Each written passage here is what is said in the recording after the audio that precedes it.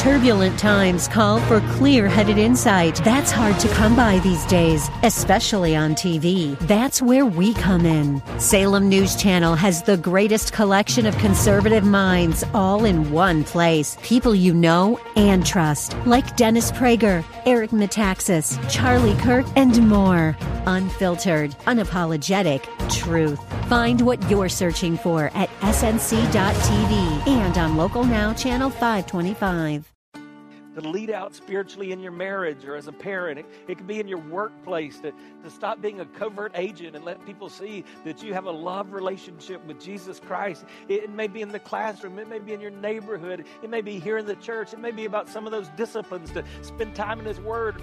Welcome to The Barnabas Effect with Paul Purvis, Senior Pastor of Mission Hill Church, a multicultural, multi-generational, multiplying church focused on shining the light and love of Jesus like a city on a hill. You're invited to visit any of the 3 locations in Temple Terrace and Tampa. For information and locations, visit missionhill.org. That's missionhill.org. Now, with today's message, here's Pastor Paul Purvis. How do we manage these truths in tension? What does that mean about the hand of God? Romans 9, beginning verse 1. I speak the truth in Christ. I'm not lying. My conscience confirms it through the Holy Spirit. So here's what I just want to say before we blow past that verse. If you are a follower of Jesus Christ, what we believe and teach is that the Holy Spirit of God has indwelt you. As a result of that, that means when you are encountered with truth and falsehood, the Holy Spirit of God in you either bears witness with the truth or shouts out in your inner being, alert, this is not true. And so you have that ability if you're a follower of Christ. Now, how do you develop that? You've gotten into God's Word. You're seeking to grow. You understand the Scriptures. You spend time with Him in prayer. But as a result of that, when you're in a church and you're hearing things that are taught that are not of God, you should hear that, alert!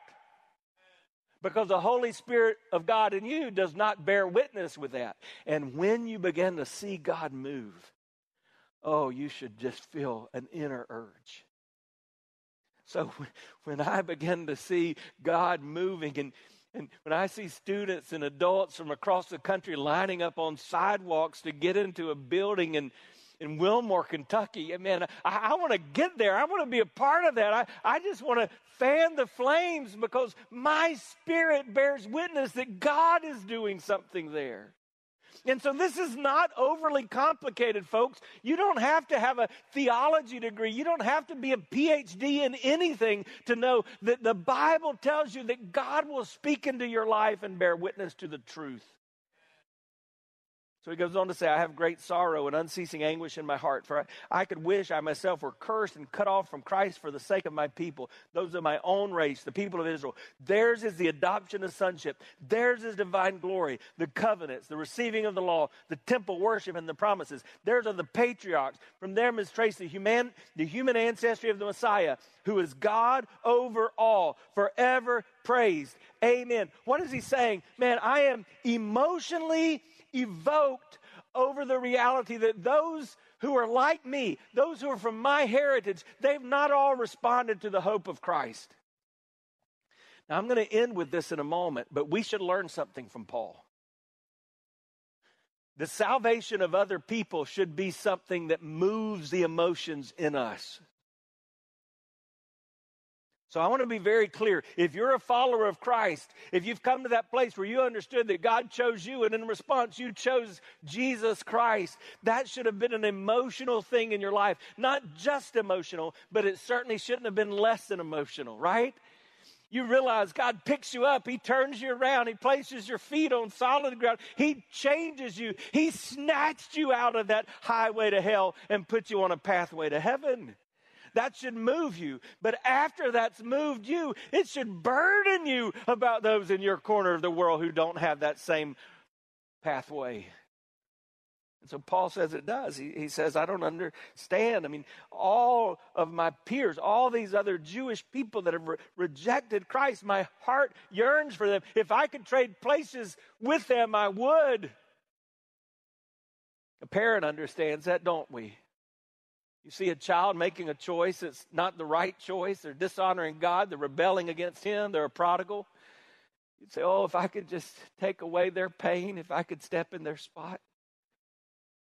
And then he lists, I'm not going to go through these, but he lists 8 things that are benefits, 8 reasons the Jewish people should understand that Jesus is the hope, that He's the Messiah. But he says they don't.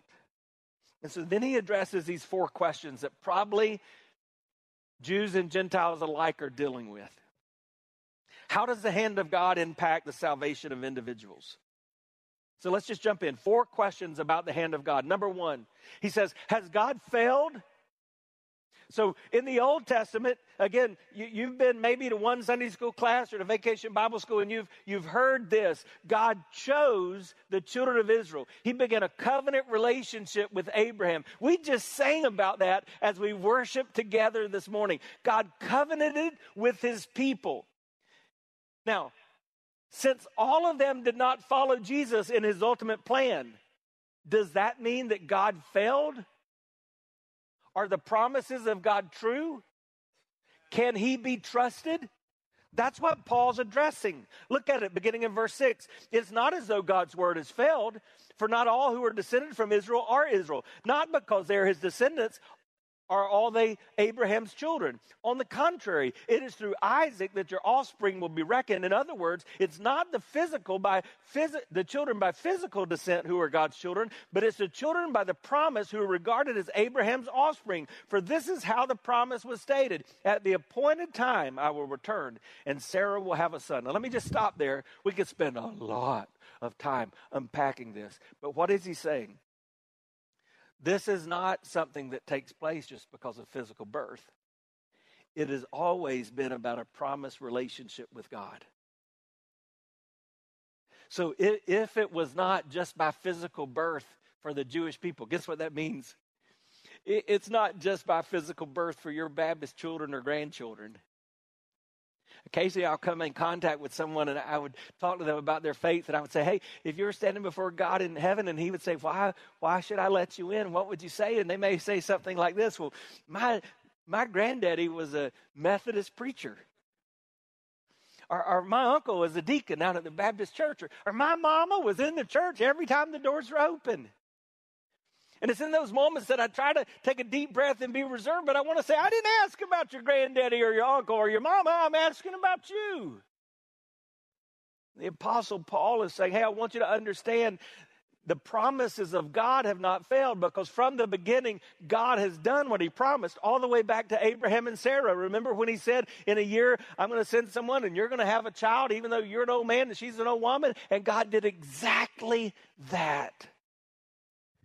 He's always related to people through His promise. Go down to verse 10. He says, not only that, but Rebekah's children were conceived at the same time by our father Isaac. Yet before the twins were born or had done anything good or bad, in order that God's purpose in election might stand, not by works, but by Him who calls, she was told, the older will serve the younger, just as it's written, Jacob I loved and Esau I've hated. And man, people have looked at that last verse and debated that and used that as kind of a bully rod and used it just to confuse folks. And what was Paul saying? What is the Holy Spirit saying to us?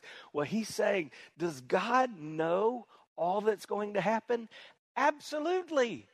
He's sovereign. Like I say to you often, has it ever occurred to you that nothing ever occurs to God? He knows exactly how things are going to unfold.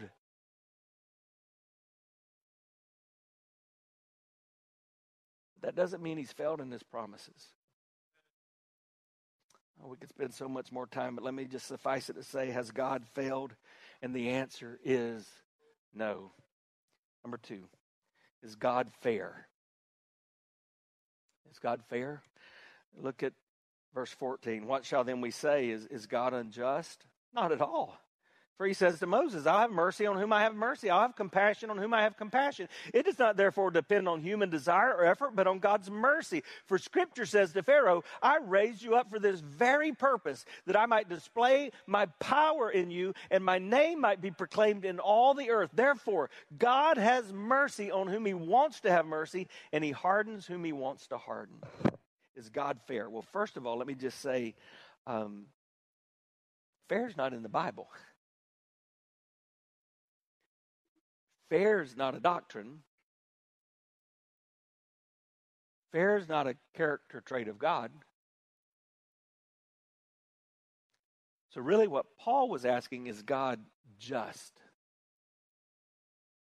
Does he always do what is right? And what's his answer? Sure he does. Of course he does. He talks about mercy. He talks about God's compassion. And really what he's saying is, I want you to think for a second, are you suggesting that if you were in charge, if it was your hand and not the hand of God, you would be more merciful than he was? That you would make better decisions than he does? That your purposes would prevail in a better way than his purposes? No. It says, is God fair? That's the wrong question. That's the wrong question. God is just. I just want to keep moving real quickly. So does that mean, is the whole thing fixed? Is the whole thing fixed? Like, is the fix in? I mean, does it matter what we do? That's really the issue, isn't it? Does it matter? Can I cry out to God for my mother or my father or my son or my daughter or my coworker or my neighbor? Can I cry out to God for revival? Will he hear? Does it matter? Or is this whole thing fixed? Look at verse 19. One of you will say to me, then why does God still blame us? For who's able to resist his will? So all throughout this, Paul's just answering these objections that he hears being asked. So some of you are saying, this whole thing's fixed, isn't it? Why do we have to do anything if God's already going to just bring about his will? But who are you, a human being, to talk back to God? Shall what is formed say to the one who formed it, why did you make me like this? Does not the potter have the right to make out of the same lump of clay some pottery for special purposes and some for common use? What if God, although choosing to show his wrath and make his power known, bore with great patience the objects of his wrath prepared for destruction? What if he did this to make the riches of his glory known to the objects of his mercy, whom he prepared in advance for glory, even us, whom he also called not only from the Jews, but also from the Gentiles? As he says in Hosea, I will call them my people who are not my people. I will call her my loved, the one who is not my loved one. And in the very place where it was said to them, you are not my people, there they will be called children of the living God. He goes on to quote Isaiah. But what is he saying? He's making no mistake. Our God is sovereign. This doctrine of election, it's a part of who he is. He knows what is taking place. We have to embrace that, but we don't have to fully understand it. It's interesting. It's hard to find out who originally said this, whether it was Donald Gray Barnhouse or whether it was Charles Haddon Spurgeon or whether it was Dwight L. Moody. It's been attributed to all of them, but it's been said, imagine that one day you're walking through the portals of heaven, and on one side, as you're walking in, you see that verse from the book of the Revelation, and it says, whosoever will may come. And you walk through into heaven. And then as you glance back, you see on the other side that sign that says chosen in Christ before the foundation of the world. Are they both true? Yes.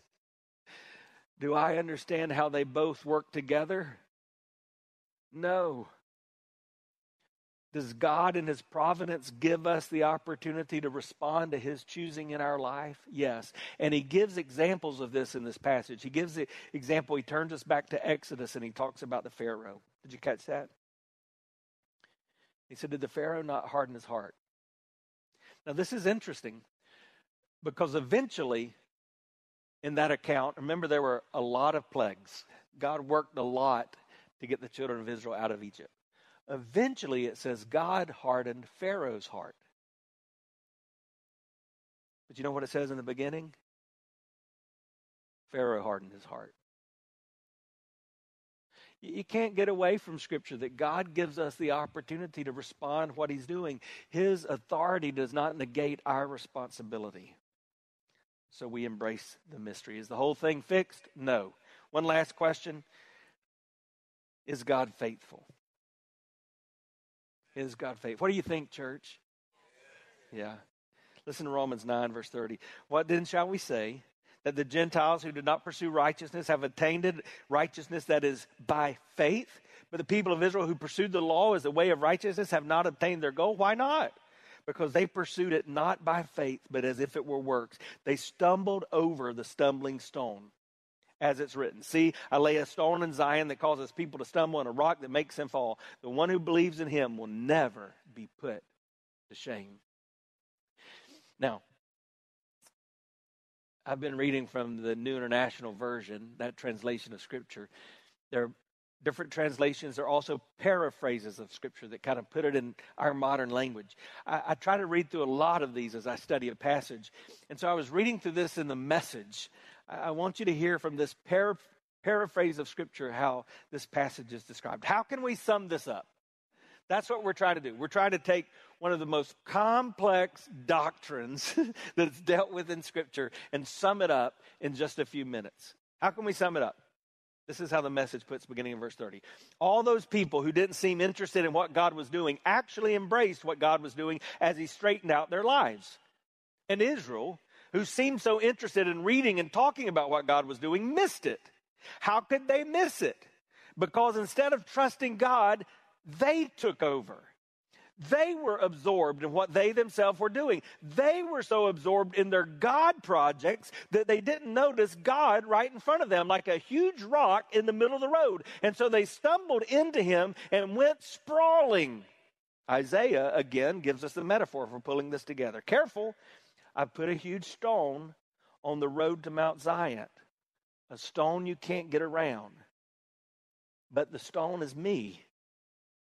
If you're looking for me, you'll find me on the way, not in the way. What's Paul saying? There's a way to mess this thing up. You can make it all about you and think it's all about what you do, and you'll miss out on what God has created you for. But when you respond to him in faith, he will always, 100% of the time, without doubt, be faithful. Is God faithful? Say it together, church. Yes. Yes. So what's our response? And David Platt is a great teacher of the Scriptures. And he looked at this passage of Scripture and he said, really in Romans 9, there are three things we should see. Number one, we should long for the salvation of others, like Paul did. Man, I would give anything if I could trade places. I'm grieved because these Jews don't know Jesus. Number two, we should lean on the faithfulness of God. We got to trust him. You have to decide, do I trust the hand of God? And then we should live for the glory of God. We should live our lives in such a way that should the hand of God choose to rest on us, whether that be for salvation or whether that be for revival or whatever that be, that we are quick to give him glory. Now let me apply this with us before we pray. What are some takeaways from this deep passage of Scripture? Number one, you can't miss this. Those of us in God's family should be burdened about those who are not in God's family.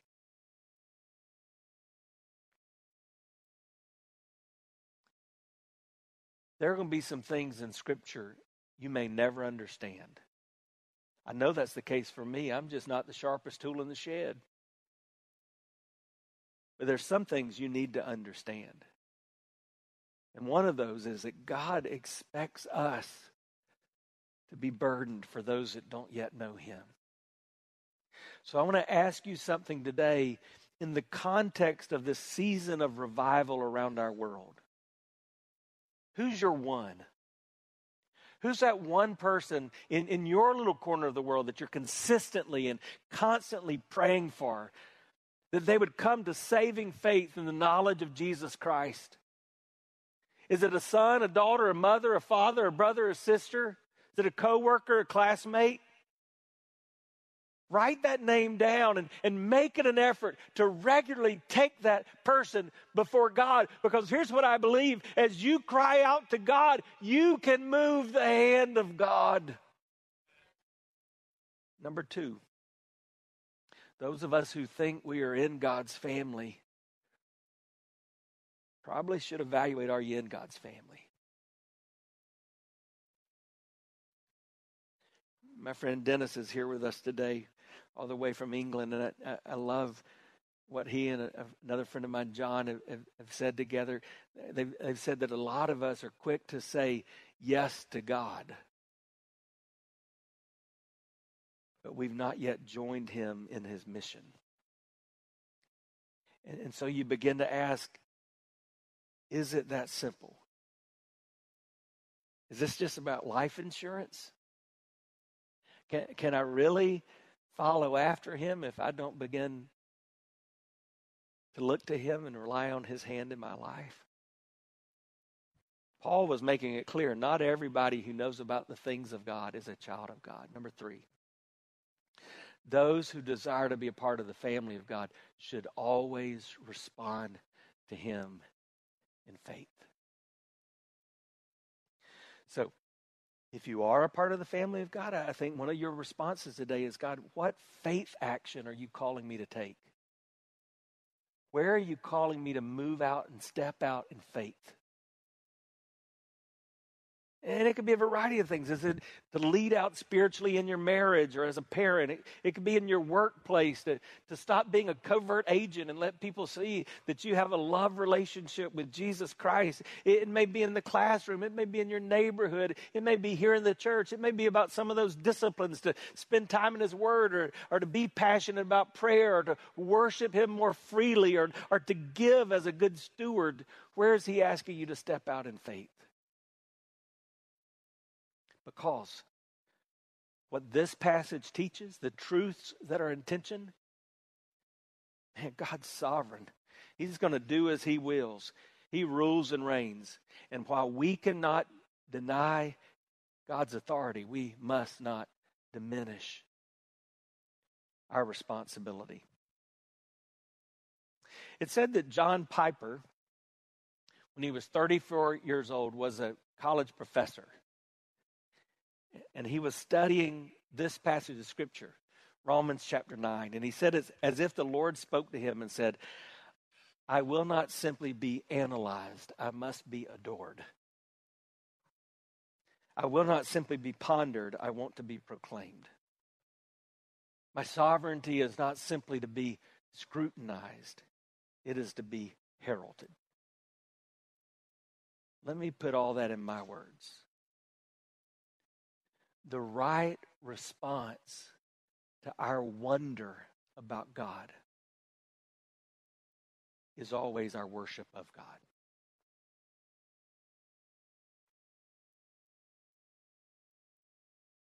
So I would ask you, what is the hand of God doing in and around you?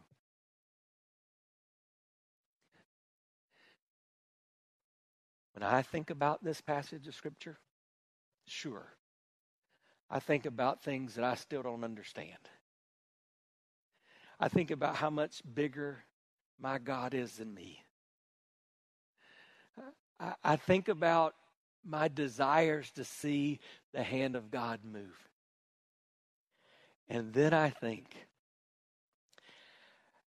have thine own way, Lord, have thine own way. Thou art the potter, I am the clay. Mold me and make me after thy will, while I am waiting, yielded and still. You've been listening to The Barnabas Effect with Pastor Paul Purvis. The Barnabas Effect is here to provide listeners like you with biblical truth and spiritual encouragement. But it can't be done without your financial support. Go to missionhill.org and click on the Give tab. Your financial support helps us reach those seeking truth about God and themselves. Thank you for giving at missionhill.org. Be encouraged by The Barnabas Effect with Pastor Paul Purvis. Weekday mornings at 9, here on Faith Talk Tampa.